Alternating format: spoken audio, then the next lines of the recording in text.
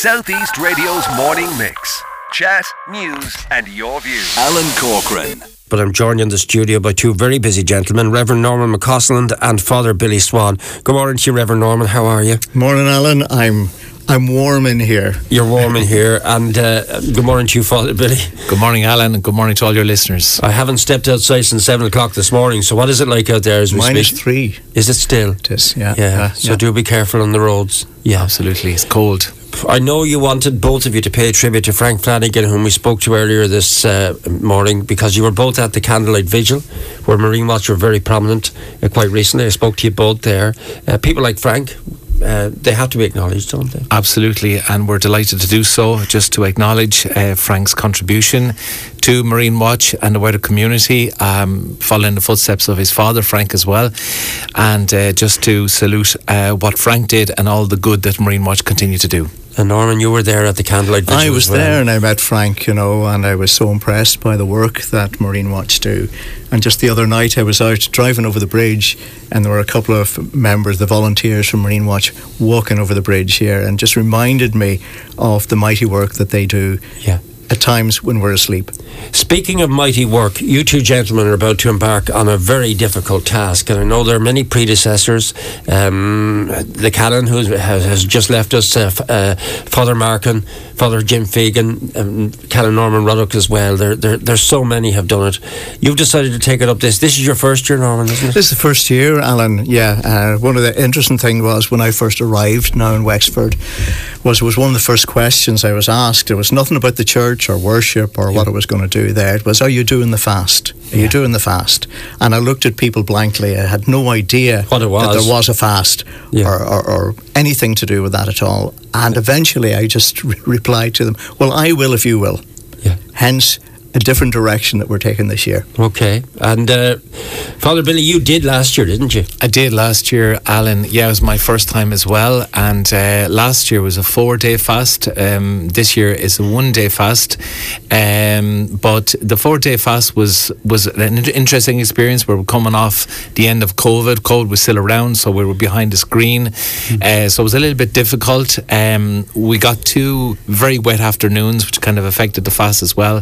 But overall, it was an experience and an opportunity to raise money for 7 very worthy charities, and we look forward to helping these charities again this year. Okay, so can you list out, Norman, the charities that have been selected this year and the type of fast it's going to be this year? Indeed, we're appealing now for people to support Wexford Vincent de Paul, Ozanam House Men's Hostel, Wexford Women's Refuge, the Wexford Rape Crisis Centre, Wexford Hospice Home Care, Home Cancer Support Centre, and Wexford Meals on Wheels. And I just said outside earlier on, there might be another 70 charities that we could be supporting because the need is so great at the moment in our community. Okay, so what's the format this year then, Father Billy? What's happening? The format is a little bit different, Alan, and the format is as follows. Instead of a 4-day fast, we have a 1-day fast, which takes place this day next week, Friday the 23rd of December, the eve of Christmas Eve.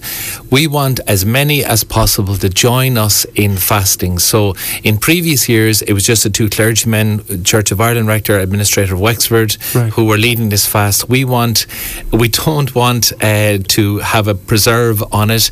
We want to expand the opportunity for everybody to fast on that day, to join with us in solidarity with those who go hungry and these worthy charities, and to invite as many people as possible to either donate in person, where we will be on the main street this day next week on the Friday, or else you can donate online at I donate wexfordchristmasfast.ie, and that's the details of how you can contribute. So you're going to pop back into studio to me again next Friday, aren't you, for a special Christmas programme?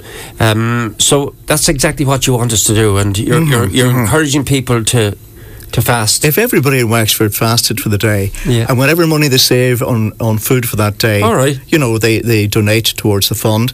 And the other thing is that what's the fasting? Because I know what if you decide to fast, so it's from 12 at night till 12 the next 12 midnight. So it's midnight to midnight, isn't it?